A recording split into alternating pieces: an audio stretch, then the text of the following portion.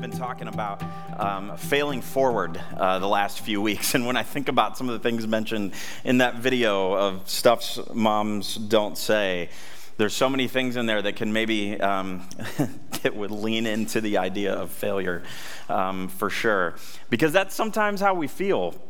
And I got to imagine that God kind of looks at us and maybe would even think the same thing occasionally. But you know, for moms, with this being Mother's Day, realizing that failure is a part of our story. Failure is a part of my story. Failure is a part of your story. Whether you're a mom, whether you're a dad, whether you're not, whether you're, aunt, uncle, mother figure, father figure, we all deal with failure. And in a Jesus perspective, a lot of times we can look at it and he loves to take those failures. He loves to take stumbling blocks and allow those to become stepping stones for us. And in many ways, that's what we're talking about over the last few weeks and today, of course. Failure is absolutely a part of all of our story. And as parents, we definitely don't get it right all the time. If we're parents, we can certainly admit to that. But for some of you, this is a tough day. Mother's Day can be a tough day for a lot of people, whether you're here, whether you're watching online, whether you're watching this later. I think we all realize that Mother's Day is a great day and is an awesome thing to be able to celebrate our moms for sure. But it can also be tough. Maybe you've lost your mom. Maybe you've lost your mom recently or within the past year or two. Maybe your mom, you feel like in some ways has maybe failed you. And so that makes this a little bit of a tough day in some aspects. Maybe you've lost a child. Or you're maybe unable to have kids. It can be tough. There's a range of emotions that happen with a day like this. And so I want to start with an idea that I think can kind of bring us together here for a minute. And that is this. You are a hypocrite.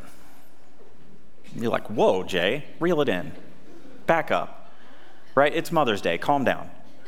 Like, okay, I get it. For sure. But you know what? So am I. We're all hypocrites. In many ways. We have failed others. All of us in here, in the sound of my voice or watching online, we have all failed other people at some point in time. We don't get it right all the time. We've all said that we were going to do something, and then we didn't. We've all let someone down.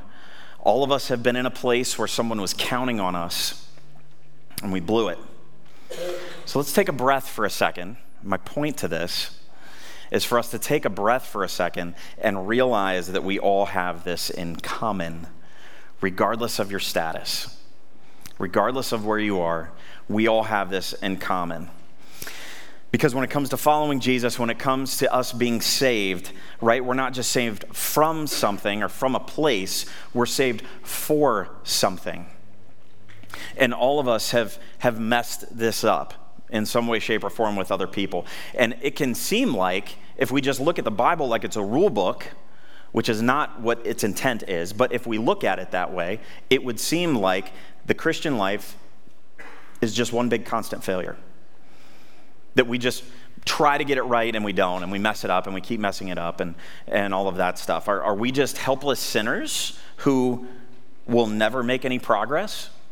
It can feel that way if we're approaching God, if we're approaching Jesus that way, it can feel that way. Aren't we supposed to be perfect? Aren't we supposed to get it right all the time?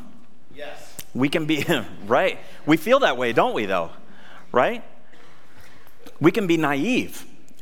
Is part of my point here, though. We can be very naive. I don't know about you and where you were as a believer, maybe when you first got saved, or maybe you're just recently saved, or you can think back to a time in your life, but have you ever been in a place where you realize how naive you're being as a Christian, or you have been, when you think back about it? Now, the word naive means like showing a lack of experience or wisdom or judgment in a certain area. And so maybe you thought that after you accepted Christ, I've talked to people like this before, or at least seen it, after you accept Christ, that you'd never sin again. And that you get, like, I got it right. Like, I accepted Christ. I got the Holy Spirit. I should know the Bible by heart now. And I'm just going to get everything right all the time, right? That's a really naive perspective. But if we think back about when we first got saved, we maybe had a little bit of that attitude, that thought of like, oh, now I'm this. And I'm in this area, not realizing that the Christian life is a journey, not realizing exactly where we are, that once we are saved, that maybe we have an actual bigger perspective on our sin than we had before. And in many ways, if we're looking at the Bible like a rule book and we're being naive about our faith and we're being naive about what it really means to follow Jesus, we end up really in a place of failure and feeling like an ultimate failure because we have these expectations versus reality moments, right? We can maybe feel like this. Feel like this is how I think I look. This is how I actually look, right? I think I walk into the house and I'm Thor, right? But let's be honest, I'm Bro Thor, right? Like we're a little more this guy than this guy. Maybe it's just me. But we do this with our Christian walk too. You know, when we first come to Jesus, and it's an awesome thing, absolutely, that we should be excited and all of that. And we end up thinking that we're this. I'm charging the gates of hell with a squirt gun. And at the same time, we're really more this. That we're really just sitting there with a bowl of guac.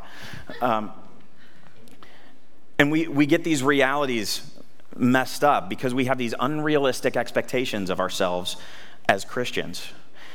And as followers of Jesus, we should naturally have this new life and get it all right all the time. We should, I'm just going to resist temptation all the time, and things are going to be just so much easier from here on out, and I'm going to hear God's voice every moment of the day, and that's just not the reality. And then when the reality hits us of all of that we aren't sinless like we thought, that this new life in Christ is more of a journey than it is just a moment of landing, things change. And we also realize that other believers are not perfect either. Sometimes the most difficult thing in the world is to admit that we failed. Sometimes this can feel like the most difficult thing in the world, and to us, it is. It can seem that way. You could maybe even take away the word sometimes for a lot of us. That the most difficult thing in the world is to admit that we failed. It's really easy for me to admit that you failed.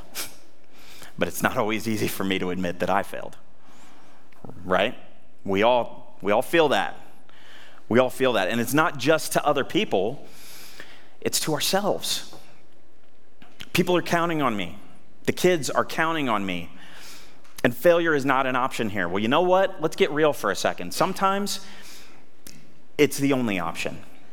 Sometimes we just blow it. Sometimes we mess it up. Sometimes we don't have a choice.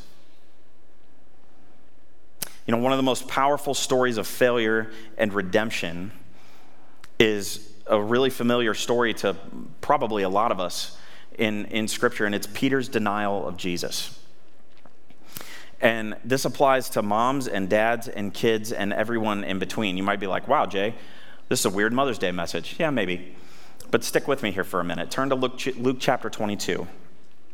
Luke chapter 22. And we're going to look at this story of Peter. And I really think, if you'll be honest with yourself here for the next 20 minutes-ish, I think you're going to see yourself in a lot of this story, regardless of where you're coming from. So in Luke 22 here, this is at the Last Supper where we're starting. This is at the Last Supper, and the disciples had just finished arguing about who was going to be the greatest in the kingdom, because they thought this was a celebration meal. I think they really thought that this was like, all right, we're going to have this meal, and then Jesus is going to take over, and here we go, right? They didn't realize that, in many ways, yes, it's that, but not at all in the way that they thought. Not at all in the way that they thought, because they really weren't listening. They were being naive. They really weren't listening to what Jesus was saying. And so they get done with arguing about who's going to be the greatest, and you can almost hear Jesus roll his eyes. And he puts them in their place, and then he calls out Peter. which is interesting because he's really the leader here. And he calls him out. Look at what he says. Simon, who's also Peter, Simon, Simon, Satan has asked to sift all of you as wheat, but I have prayed for you, Simon, that your faith may not fail. And when you have turned back, strengthen your brothers. So when you have turned back, strengthen your brothers. He's already saying, you're going to blow it, Peter. And when you turn back, you need to strengthen your brothers. You need to be there for them. But he replied, Lord, I'm ready to go with you to prison and to death. And Jesus answered, I tell you, Peter, before the rooster crows today, you will deny 3 times that you know me. So Jesus knew that there was a battle going on behind the scenes. He knew what was really happening here, even though Peter wasn't aware of it. And it says Jesus prayed for him. I prayed for you, Simon. That's a really interesting thing to look at that I think a lot of times we just blow right past. Satan wanted to crush Peter. Satan wanted to crush him, but he couldn't because Jesus prayed for him. And Jesus prays for you. He is interceding. We know this as a principle in Scripture. He is interceding for you with the Father. And he knows what is coming. And you have no idea, think about this, you have no idea how many times your failures could have been so much worse had it not been for Jesus intervening on your behalf. And you had no idea that it was even happening. Peter had no idea what was really happening here, and Jesus did. But he felt like he could stand up. He felt like he should be making, this statement of, Jesus, I'm going to go with you. But you know what happens with our feelings? Our feelings will fail us. Our feelings will fail us. Let's be honest about this here for a minute. We take action based on our feelings way more often than we should. Way more often than we should. There's a line in Star Wars, Obi-Wan Kenobi looks at Luke and he says, trust your feelings. And this is the one of the very few times I'm going to say this. No. Star Wars was wrong on that one. Don't trust your feelings. Don't trust your feelings. We can't rely on how we feel or we will fail. If we rely on how we feel, we will fail. Now, I'm not saying that our feelings don't matter. Of course, God gave us feelings. We have emotions and all of those things, absolutely. But we misplace our feelings and we ignore wisdom because we're just all about the feels. And that's not good either. There is tons of scripture to back this up too. Peter felt brave in the moment. He felt real brave in that moment, but he was unaware of the spiritual realities that were happening that Jesus could see. Feelings are unreliable, and they cloud our judgment so often, and we need to just acknowledge that. We need to just say that out loud for a minute here. Our feelings get in the way of God's wisdom and God's advice, and there is tons of scripture to back this up. Jeremiah 17:9 says the heart is deceitful above all things and desperately wicked. Who can know it? In Proverbs, just look all over Proverbs. I promise you'll accidentally stumble on a verse that talks about this principle because it's all over the place. One of them says that the way of a fool is right in his own eyes, but a wise person listens to advice. A wise person doesn't listen to the feels. A wise person listens to advice. And Jesus didn't tell Peter this to discourage him, didn't, tell him this to make him feel like an idiot. And he's not telling us that either, but to let him know that there's a spiritual reality. There's real things happening here. There's a battle here that you're unaware of. But Jesus knew it. Jesus knew it. And maybe your failures are telling you that as well. Maybe they're telling you that as well. Let's keep reading here as we skip down a little bit and look at what happened next, right? Jesus is arrested here. This is all in the same chapter. Jesus is arrested here, and here's what happens. Remembering what just happened with Jesus and Peter, here's what he says. Then seizing him, they led him away and took him into the house of the high priest. Peter followed at a distance. Big tough guy following at a distance. And when some there had kindled a fire in the middle of the courtyard and had sat down together, Peter sat down with them. And a servant girl saw him seated there in the firelight. And she looked closely at him and said, "This man was with him," but he denied it. "Woman, I don't know him." That's just kind of funny right there. "Woman, I don't know him." Like you can almost hear him going, "Psh, whatever." "Woman, I don't know him," he said. A little later, someone else saw him and said, You also were one of them." "Man, I am not." Peter replied. About an hour later, another asserted, "Certainly this fellow was with him, for he is a Galilean." And Peter replied, "Man, I don't know what you're talking about." Just as he was speaking, the rooster crowed. And the Lord turned and looked straight at Peter. And then Peter remembered the word of the Lord that the Lord had spoken to him. "Before the rooster crows today, you will disown me 3 times. And he went outside and wept bitterly. So Peter goes from being this big, tough, stand-up guy, talking a big game, to being intimidated by a servant girl. All in a matter of like 20 verses. Peter denies Jesus in public and then wept at the realization of his failure. Can you relate? I can. I definitely can. But here's a part that always kills me when I read this.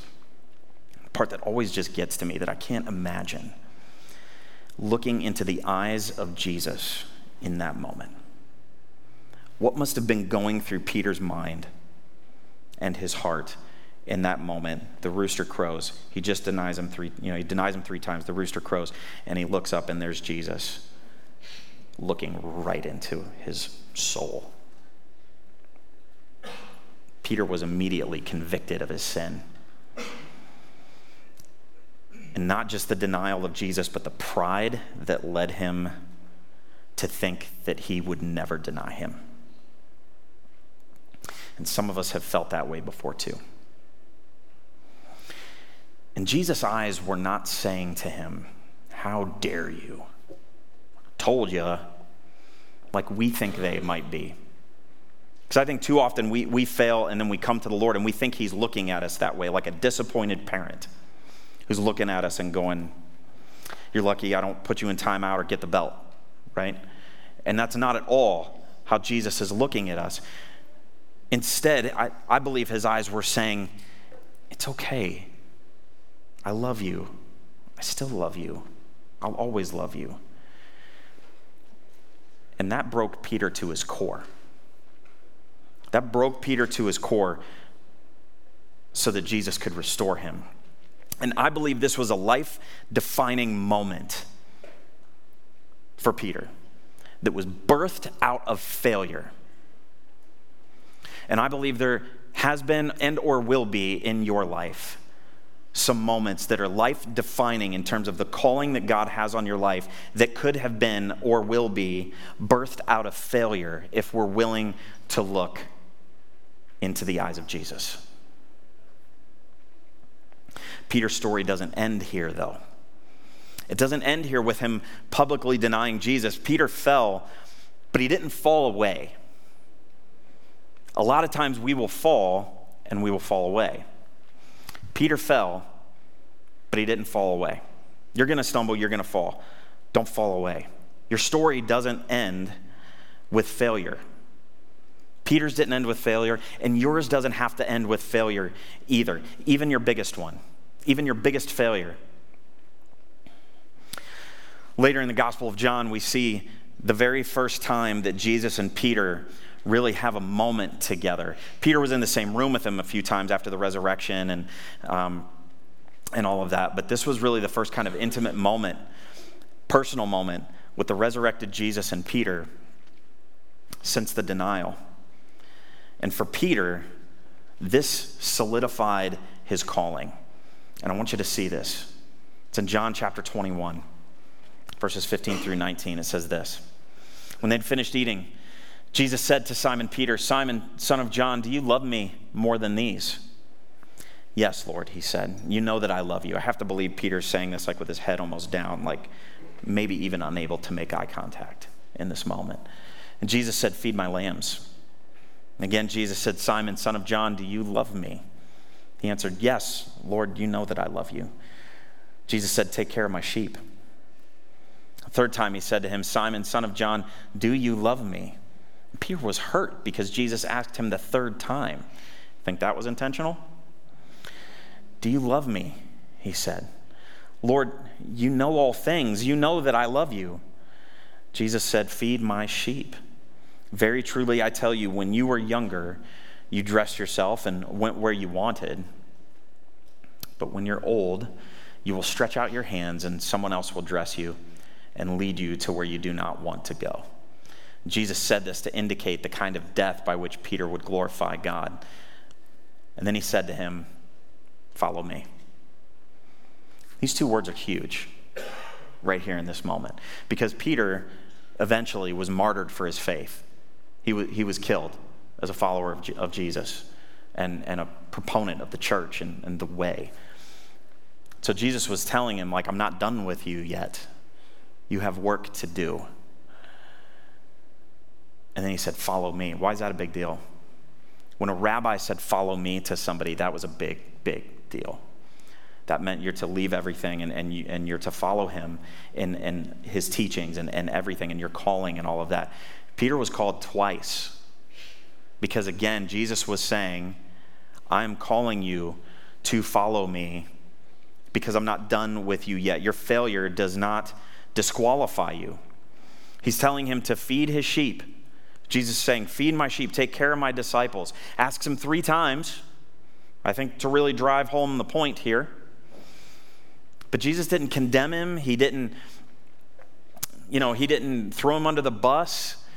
He didn't do any of those things that we would probably do to someone else, given the moment, right? He showed him love and reconciliation, and he called him again to follow him.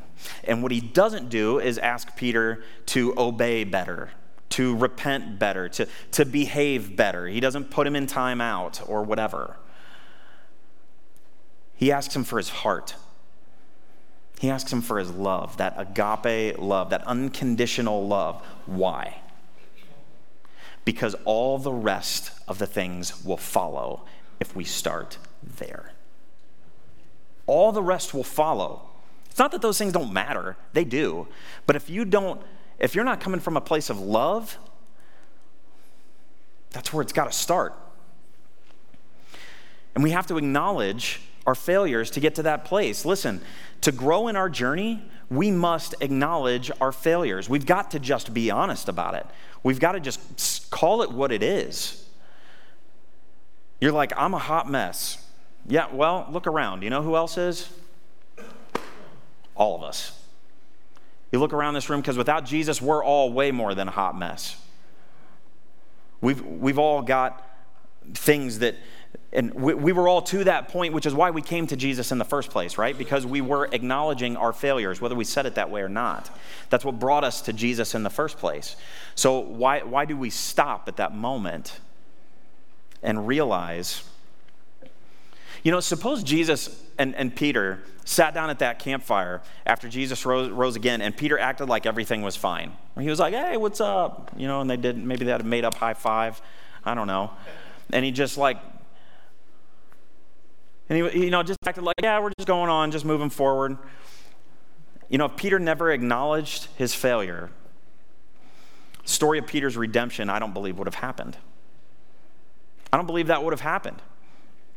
And it's not the last time we hear from the Apostle Peter. We know that. He went on to be a leader in the early church. He went on to write 2 of the letters of the New Testament. And in those letters, he talks about the understanding of failing forward, and that really what that means is the pursuit of holiness. So now we're kind of getting to it. Holiness just means to be set apart. God is set apart. He is holy.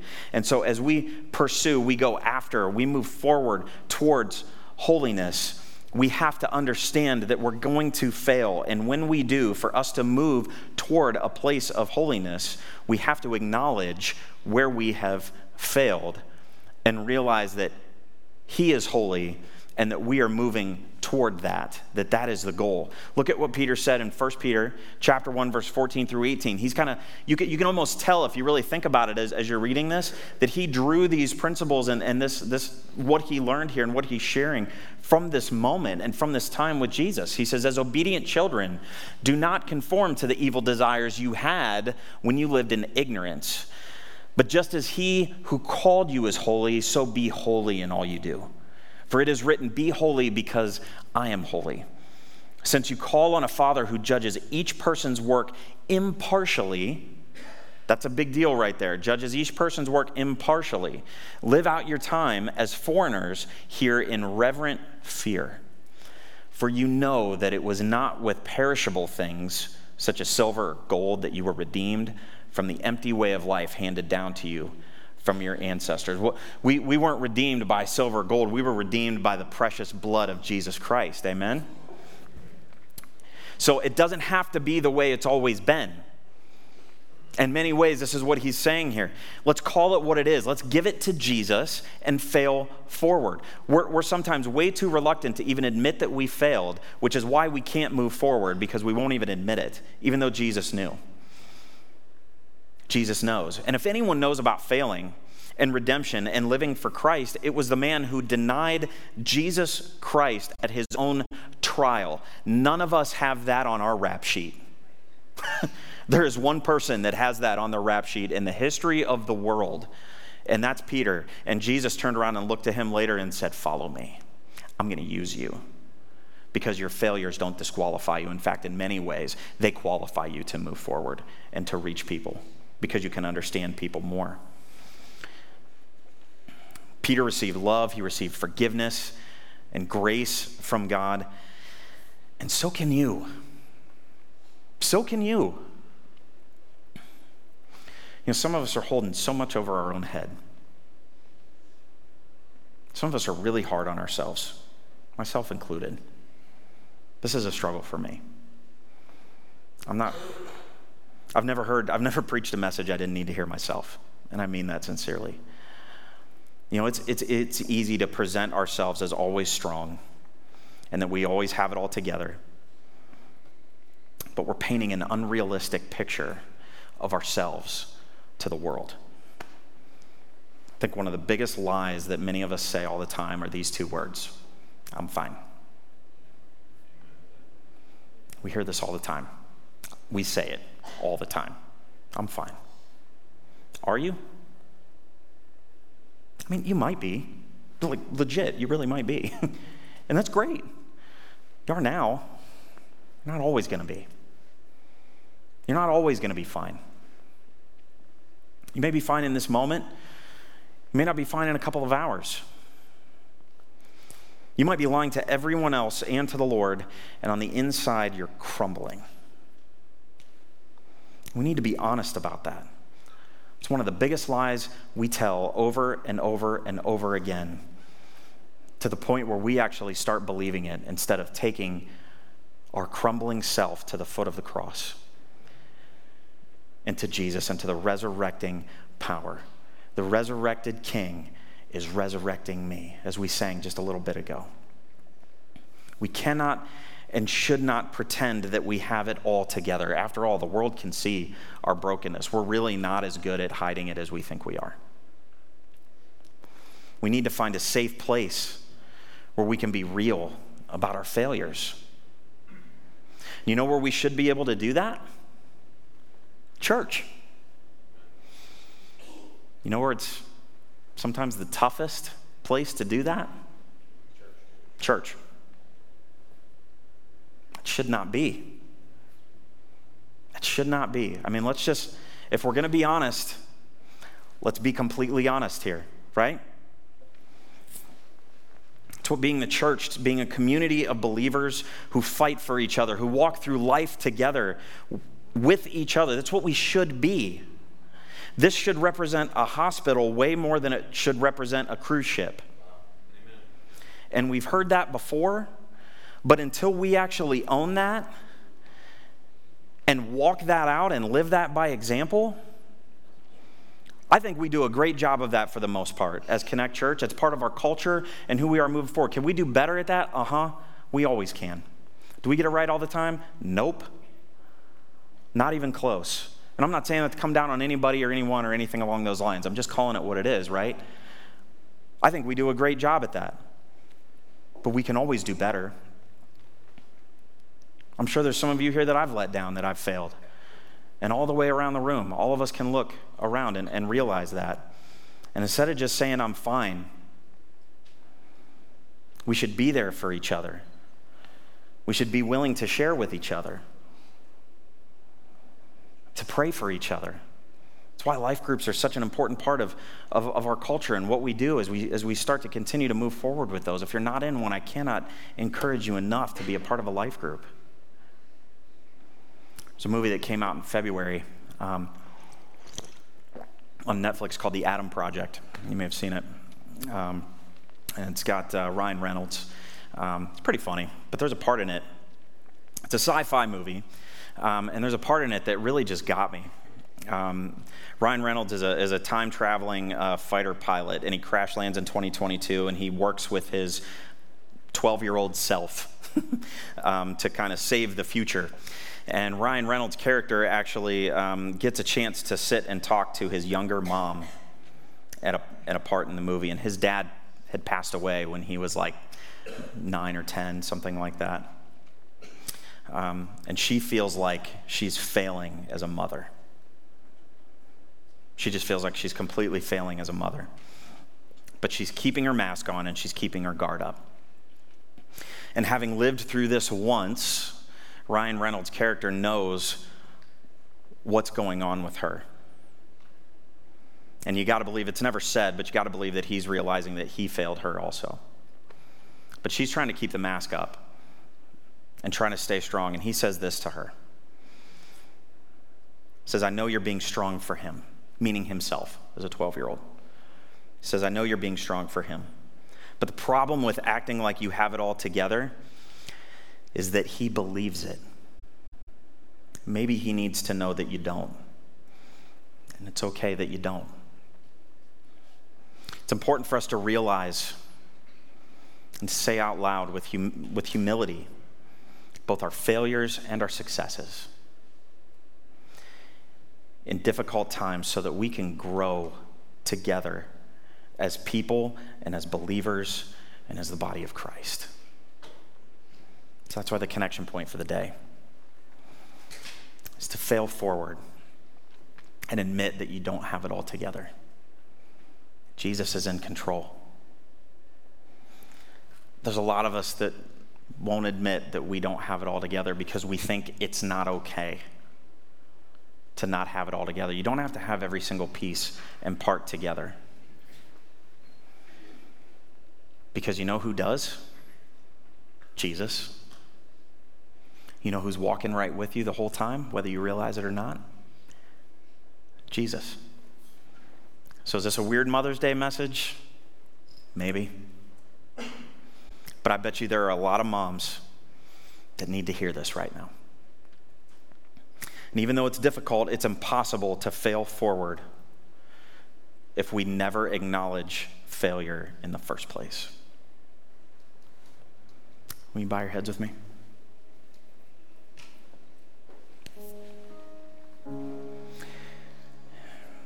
You know, all of us need to start with an admission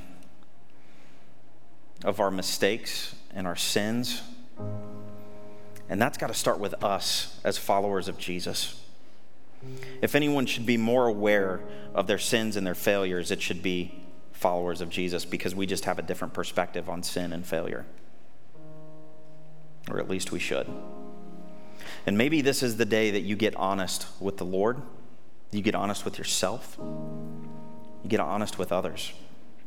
If you're trying to do this on your own, it's not at all what God intended. It's not what Jesus intended the church to be like. Don't trust your feelings. Trust Jesus, because he's in control. So church, let this be the day that maybe we take another step towards being a place where broken people can share their pain and find healing in the arms of Jesus. If If you've never found healing in the arms of Jesus, maybe you don't even have a relationship with Jesus, we need to start there.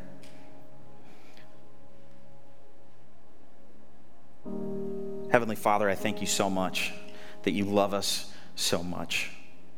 I thank you, Lord, that there is, as we say, there's nothing we can do to make you love us more. There's nothing we can do to make you love us less. You just love us unconditionally. We don't deserve it. We can't earn it. Lord, you freely give us eternal life because of what you did for us. Not because of what we try to do or don't do. Not because of what we can or can't do or where we've messed up doesn't disqualify us, Lord. Your love for us, it's there. It's unconditional. It's always. And so, Jesus, I thank you for that. God, I pray that we would be encouraged through this, that we would be honest with ourselves, with you, with others. God, I believe that there's maybe some tough conversations that need to happen, some repentance that maybe needs to happen, some honesty that needs to come forth from each and every one of us, starting with me. God, all of us have things that we need to just be honest with you about, and we're so grateful that we can.